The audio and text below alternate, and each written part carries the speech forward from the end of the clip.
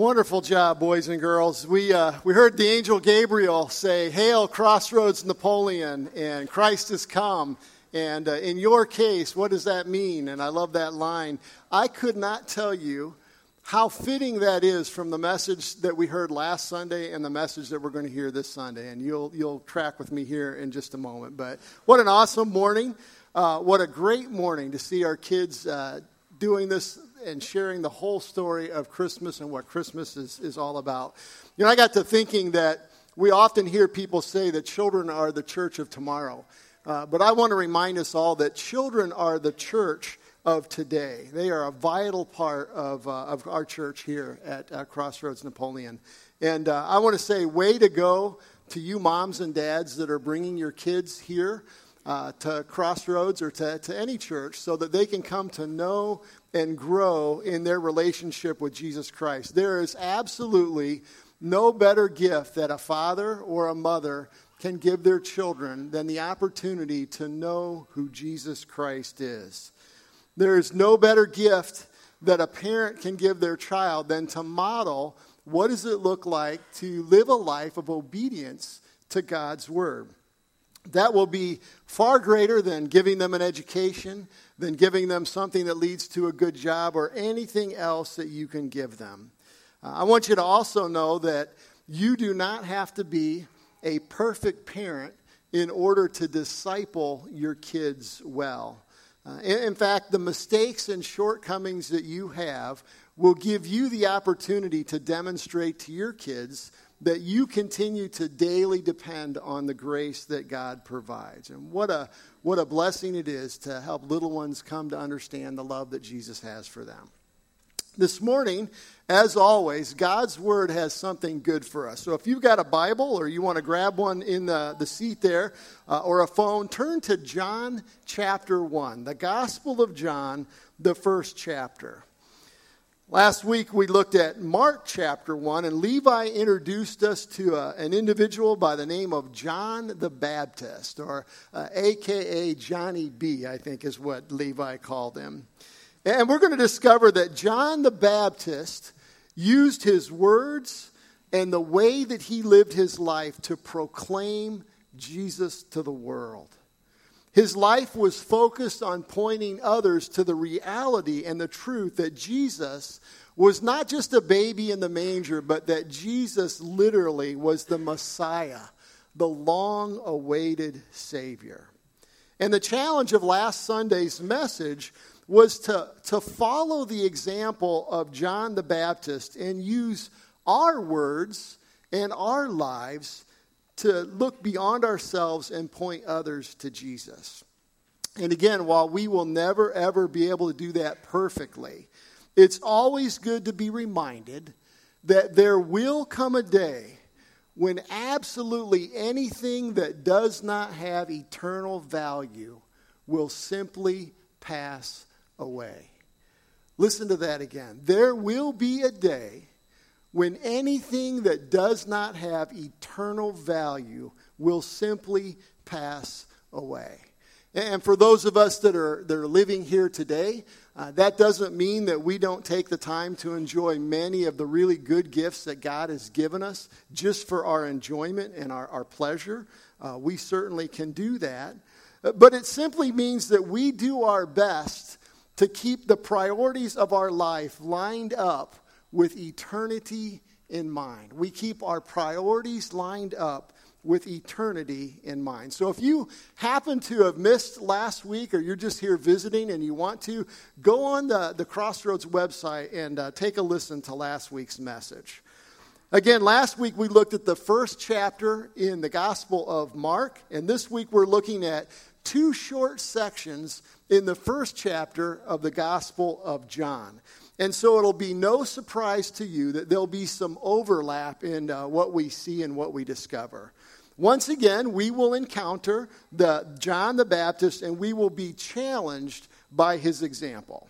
Before we get into that, let me have a quick word of prayer and just kind of transition our hearts and our minds to listening to God's word. Lord, we are so grateful and thankful for the privilege and the freedom that we have to be here. We thank you for the Christmas season and just the opportunity to focus our hearts and our minds on the reality that the God of the universe, the holy God, without any sin, was willing to come and take on human flesh and live here among us, a sinless life, so that you would be an appropriate sacrifice for our sins. Lord, we thank you for that. We thank you for the children that you have blessed this church family with, for the hard work that they have put in. And Lord, I pray that even as fun and as enjoyable as their little program was, that the reality that we all have the opportunity and the privilege to proclaim Jesus Christ, that we would leave here with that, Lord, and that we would do our best to do that. Holy Spirit, focus our hearts and our minds on your word this morning and help us to learn what you want us to learn. And more than anything, help us to be obedient to it. Help us to put it into practice. And we ask this in Jesus' name. Amen. Before we take a quick look at John chapter 1, I want to mention that over 700 years before John the Baptist was born, God spoke through the prophet Isaiah. And you can find this in Isaiah chapter 40, verse 3. And he described the specific role that John the Baptist would play in preparing the way for Jesus. And then 300 years later, still 400 years before John the Baptist was born, God spoke through the prophet Malachi. And that would be in Malachi chapter 3, verse 1, and in chapter 4, verse 5. And he reminded his people that he would send a messenger ahead to prepare the way for the coming Savior. If you look at all four of the Gospels, Matthew, Mark, Luke, and John, and then into the book of Acts as well, you can see the ministry and the life of John. And his primary ministry, kind of a singular focus, was to prepare the way for the coming of the Lord. Many of you are aware that John the Baptist had a pretty supernatural birth, kind of like Jesus in some respects. His parents were named Zachariah and Elizabeth. And they were an older couple that were beyond their ability naturally to have children. They were past childbearing years. And long story short, John's birth, like Jesus, was announced by the angel Gabriel. And his parents were told that John was going to have a very special calling on his life. And in Luke 1, we're also told that Elizabeth somehow is related to Mary, the mother of Jesus. And sometime in the very early stages of Mary's pregnancy, she travels to the hill country in Judea to John's mother's home, to Zachariah and Elizabeth's home. And as she enters their home, the baby in Elizabeth's womb, John the Baptist, says, leapt for joy. John met Jesus before either of them were even born.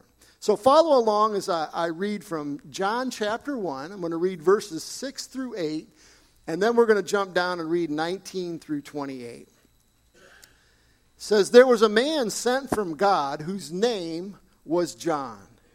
He came as a witness to testify concerning the light, so that through him all might believe. He himself was not the light. He came only as a witness to the light. Now jump down into verse 19 through 28. I would really encourage you sometime this week, read the entire chapter 1 of John. But verse 19 starts out, now this was John's testimony when the Jewish leaders in Jerusalem sent priests and Levites to ask him who he was. He did not fail to confess, but confessed freely, I am not the Messiah. They asked him, then who are you? Are you Elijah? And he said, no, I am not. Are you the prophet? He answered, no. Finally, they said, who are you? Give us an answer to take back to those who sent us. What do you say about yourself? John replied in the words of Isaiah the prophet, I am the voice of one calling in the wilderness, make straight the way for the Lord. Now the Pharisees who had been sent questioned him, why then do you baptize if you are not the Messiah or Elijah or the prophet? I baptize with water, John replied, but among you stands one that you do not know. He is one who comes after me, the straps of whose sandals I am unworthy to untie." This all happened at Bethany on the other side of the Jordan where John was baptizing. So this morning I want to quickly walk through this text so that we can see and understand again clearly the special calling of John the Baptist. And after that, I want to remind each of us that although you and I are not John the Baptist, God is also calling each one of us, if we know who Jesus Christ is, to prepare the way for the Lord, to do what we can do to help other people be ready to receive Jesus. The first thing that you may notice in John chapter 1, verse 6, is that John is actually a very popular name. Incidentally, I've got 3 gentlemen in my men's Bible study named John. None of them are recorded in the Bible, but John's a popular name. Our scripture reading this morning comes from the Gospel of John, which was written by the disciple John. And John, the author of the Gospel of John, was not John the Baptist. It's a little confusing. John, the author of the Gospel of John, was, of course, one of the original 12 disciples of Jesus. So let's take a look at some of what John the disciple wrote about John the Baptist. We're going to find out that God gave John the Baptist a very specific calling in his life, and it's also a calling that he's given us as well. John the disciple writes in verse 6, "There was a man sent from God whose name was John. He came as a witness to testify concerning the light, so that through him all might believe. He himself was not the light. He came only as a witness to the light." So let's stop and unpack these 3 verses for now, and then we'll take a quick look at the second section.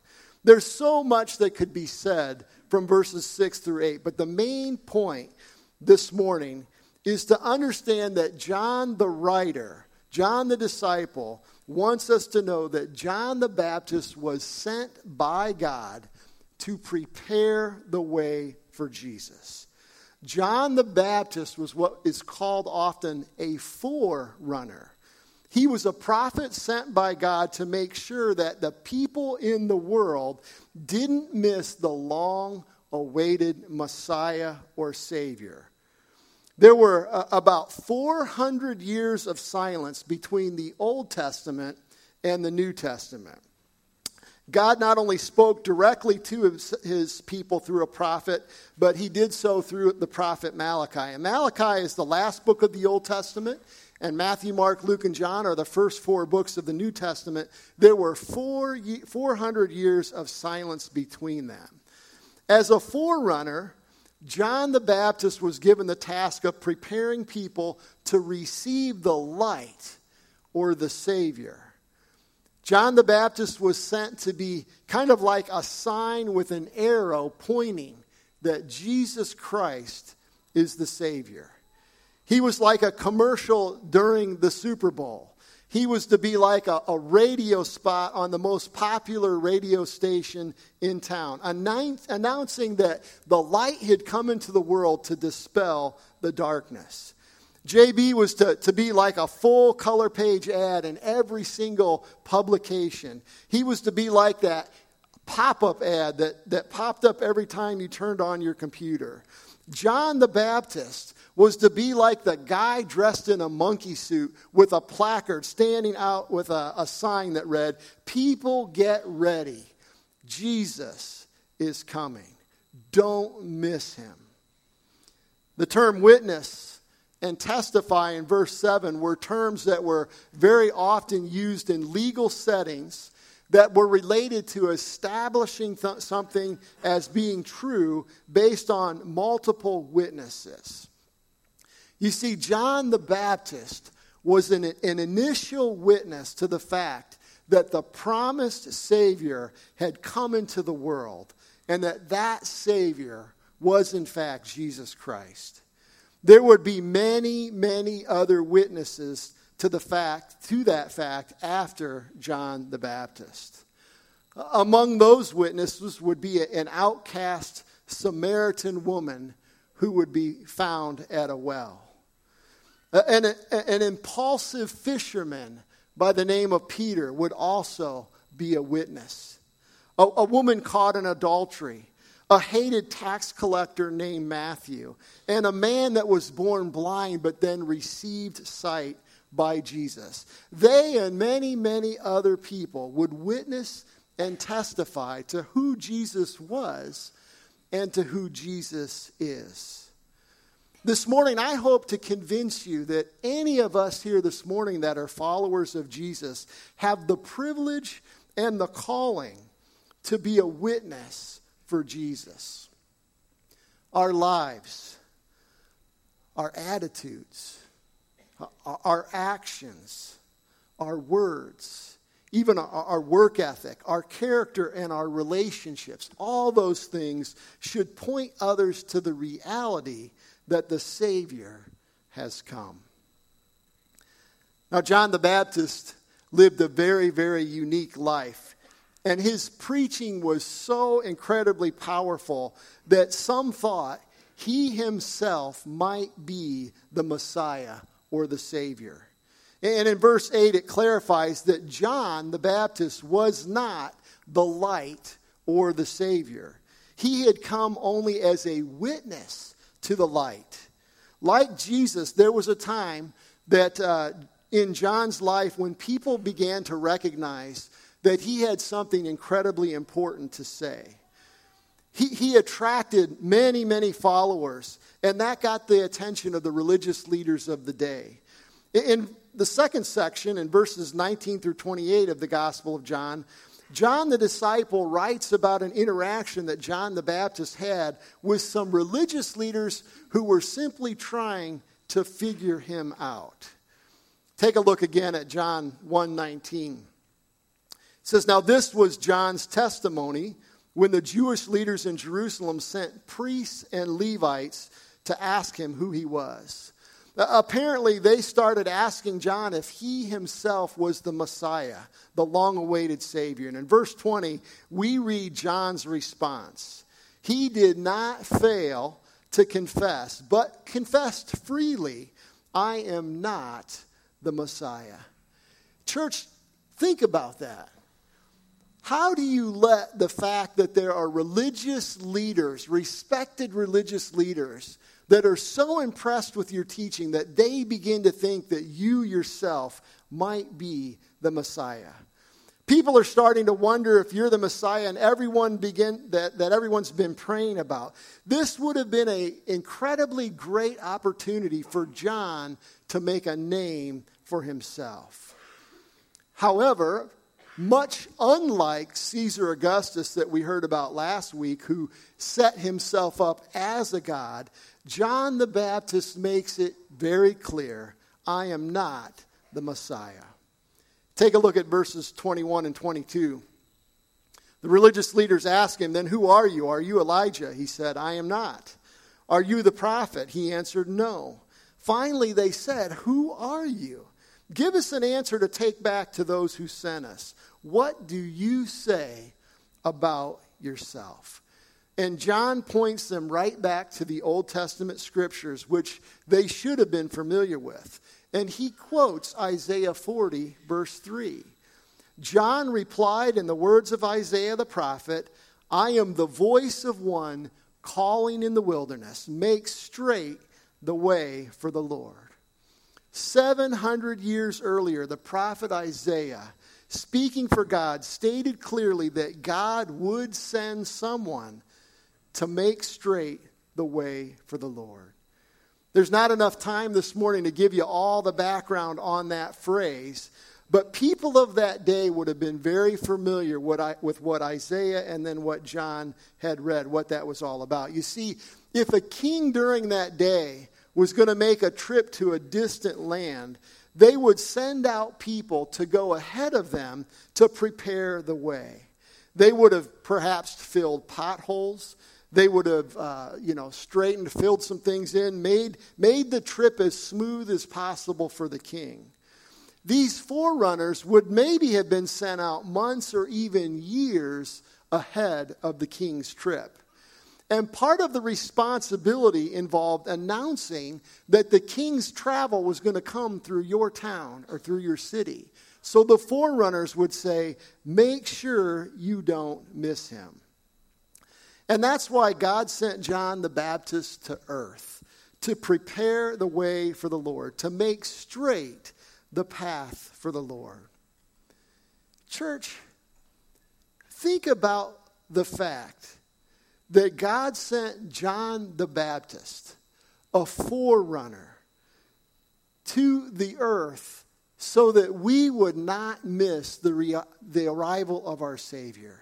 Think about what that says about the heart of God and his love for each and every one of us. In verses 24 through 26, it says that the religious leaders questioned him about why he was baptizing people if he wasn't all these other prophets. And it's important to know that the type of baptism that John was performing was very different than the kind of baptism that we do in the church today. In Matthew 28, verses 18 through 20, we read the final words of Jesus to his disciples when he says, "Then Jesus came to them and said, 'All authority on heaven and on earth has been given to me. Therefore, go and make disciples of all nations, baptizing them in the name of the Father and of the Son and of the Holy Spirit, and teaching them to obey everything I've commanded you. And surely I am with you always to the very end of the age.'" The type of baptism that Jesus instituted in the New Testament church involved a public confession of faith. It was a symbolic way of saying that I have died to myself and been raised to new life in Jesus Christ. I am his and he is mine. The baptism that John was doing was more connected to ceremonial washing, and that symbolized a person's desire to be spiritually clean, to turn away from sin. It was a baptism of repentance. And when a person was baptized by John the Baptist, it was a way of publicly saying, I want to turn away from my life of sin and prepare my heart for the coming Messiah. And when you think about it, that was 100% consistent with John's calling, to prepare people to look to Jesus for forgiveness. Repentance and faith are always involved in authentic faith. Now, there's one final snapshot that I don't want you to miss this morning, and we find it in verses 27 and 28. The religious leaders sent out to question John the Baptist had just asked him, if you're not the Messiah or Elijah, why are you baptizing people? And John does what he always does. He points them to Jesus. Look at what John says in verses 26 and 27. John the Baptist says, I baptize with water, but among you stands one that you do not know. He is the one who comes after me, the straps of whose sandals I am unworthy to untie.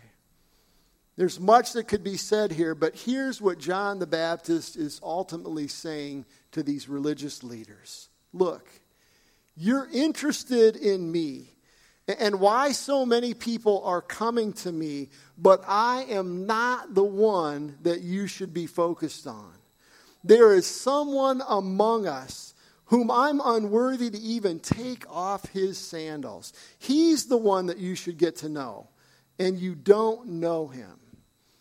In fact, take a look at verse 29. It says, the next day John saw Jesus coming toward him, and he said, look, the Lamb of God, the one who takes away the sin of the world. That, my friends, was the message that God sent John to proclaim. Jesus is the one the prophets had spoken about for hundreds and hundreds of years. Jesus is the one that you have been waiting for. Jesus is the one that you all have been praying for. Jesus is the Messiah. He's the Savior. And He's here, if you'll let Him, to take away your sin. John's ultimate message is, people, make sure you know Him. This morning, let me ask each one of you, do you know Jesus? By that, I mean, do you know Him as Savior and Lord, and not just as a baby in a manger? Have you come to a place in your life where you've put your faith in what Jesus did on the cross for you? Have you ultimately simply surrendered your life to Him? As I said earlier, faith and repentance are all that are required to be in a right relationship with God. It's not about doing enough good works. It's not about coming to a place where it is about coming to a place where you simply recognize that you yourself are a sinful person and you understand that you fall short of God's holy standard. It's about coming to a place where you recognize that you can't be good enough or religious enough on your own to meet that standard. You trust what the Bible says that you don't, but God has already done for you. You don't have to do what God has already done for you. Friend, if you're here this morning and you don't know what it's like to be in that personal relationship, Christmas is a perfect time to acknowledge that you believe that Jesus Christ came to this earth to die in your place. That He didn't stay in a grave, but He rose again to new life so that He could bring light and life into this very dark world. Sadly, many in our world and in our communities and in our schools and neighborhoods and perhaps even many in our own families do not know Jesus in the way that I've just described. Just a few minutes ago, I read what was called the Great Commission from the very end of Matthew 28. And that's where Jesus really gives the church our marching orders. We are to reach the world with the good news about Jesus Christ. We are to ourselves prepare the way for the Lord, to point people, not to religion, but to point people to Jesus. As I close, I want to remind us of something that we don't ever want to forget when it comes to pointing other people to Jesus Christ. And it's found in 1 Peter chapter 3, verse 15. The Apostle Peter says, "But in your hearts set apart Christ as Lord. Always be prepared to give the reason for the hope that you have. But do this with gentleness and respect." You know, the truth is that once our eyes and our hearts are open to who Jesus is and what He's done for us, we understand that Jesus is King of Kings and He's Lord of Lords. He's Creator and Savior. There's something inside of us that compels us to want to share that news with others. So what does that look like? First, let me tell you what it doesn't look like. It doesn't mean that you live a perfect life, because you and I will not live a perfect life. It doesn't mean that we have all the answers to all the questions about life or about the Bible, because we won't have all the answers. It also means we don't pick up a bullhorn and try to shout people down on the street corner. Take another look at that last sentence in 1 Peter chapter 3, verse 15. But do this with gentleness and respect. We are not here to argue or to debate somebody into putting their faith in Jesus Christ. But we do need to be prepared to use our words and our actions and our lives to help others learn how good it is to be in relationship with Jesus. During His famous Sermon on the Mount, Jesus told His followers, "You are the light of the world. A city on a hill cannot be hidden. Neither do people light a lamp and put it under a bowl. Instead, they put it on a stand, and it gives light to everyone in the house. In the same way, let your light shine before men, that they may see your good deeds and praise your Father in heaven. Church, very simply put, we are called to be light in a dark world. And in the darkness, a little light goes a long, long way. None of us are perfect. Even in our failures, we can live our lives in such a way that the light of Jesus has the opportunity to penetrate into our dark world. Every time you or I forgive someone who hurts us, every time you and I serve someone who doesn't have any thanks for us, anytime we love a person who may actually even hate us, we turn the light of Jesus on in our world. During the Christmas season, you and I have had, and even this week are going to have many, many opportunities to be generous, to do acts of kindness that demonstrate the love of Jesus working in our lives. We're going to have the opportunity to be happy rather than jealous when your coworker gets what it is that you want for Christmas. So Seth and I are committed that if Levi gets that new Porsche he's been asking Rachel for, we're not going to be jealous. We're going to be happy for him. We have the opportunity to pitch in and to help serve our family at a large family meal. And at that meal, we have an opportunity to actually talk to rather than to ignore. I think it's Cousin Billy Bob is what Levi called him. That relative that we all have that people just tend to kind of exclude. We have the opportunity to love on them during Christmas. Students, this is a great opportunity for you to invite somebody to sit with your friend group at school or to give some attention to someone who looks like they could use a friend. Church, there are countless opportunities during Christmas and all year long to let the light of Jesus shine, to simply speak of the peace and the joy that Jesus has brought into our life. John the Baptist was sent to prepare the way for Jesus. He was a forerunner, a sign pointing the people to the Savior. Eventually, as Levi mentioned last week, John the Baptist would literally lose his head because of his commitment to Jesus. But his ministry, it influenced many, many people.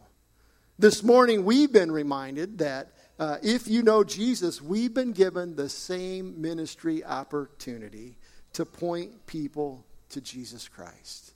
What a joy. What a privilege. Let's use the time and the resources we have during this Christmas season and all year long to help people come to know and grow in Jesus. The band can come up. They're going to lead us in one final song, but before they do, I want to simply pray for us that we would do an effective and a good job of pointing the way to the Savior. Lord, it's been a good morning. We thank you once again for just the opportunity to gather to worship you, to focus our hearts and our minds on the wonder of the Christmas season, the God of the universe coming in flesh to live among us, not just to live among us, but to save us. And Jesus, we thank you for that. For those of us, Lord, that have come into relationship with you and experienced forgiveness and experienced new life in you, we just thank you for that. We thank you for the way that you have transformed and changed our lives, and we ask that you would continue to transform and change our lives so that we could honor you. And Lord, I pray that even this week in the hustle and the bustle of our culture and of this season, Lord, would you give us a mind and a heart each and every day, whether it's the person that we interact with at the sales desk, the person that we see at the gas station, people in our work or in our family, Lord, help us to remember that we have also been entrusted with this incredibly important opportunity to point others to the reality of who you are. And Lord, as we sing this final song, we pray that you'd be honored and glorified in it. And we ask it in Jesus' name. Amen. Would you stand and let's worship together.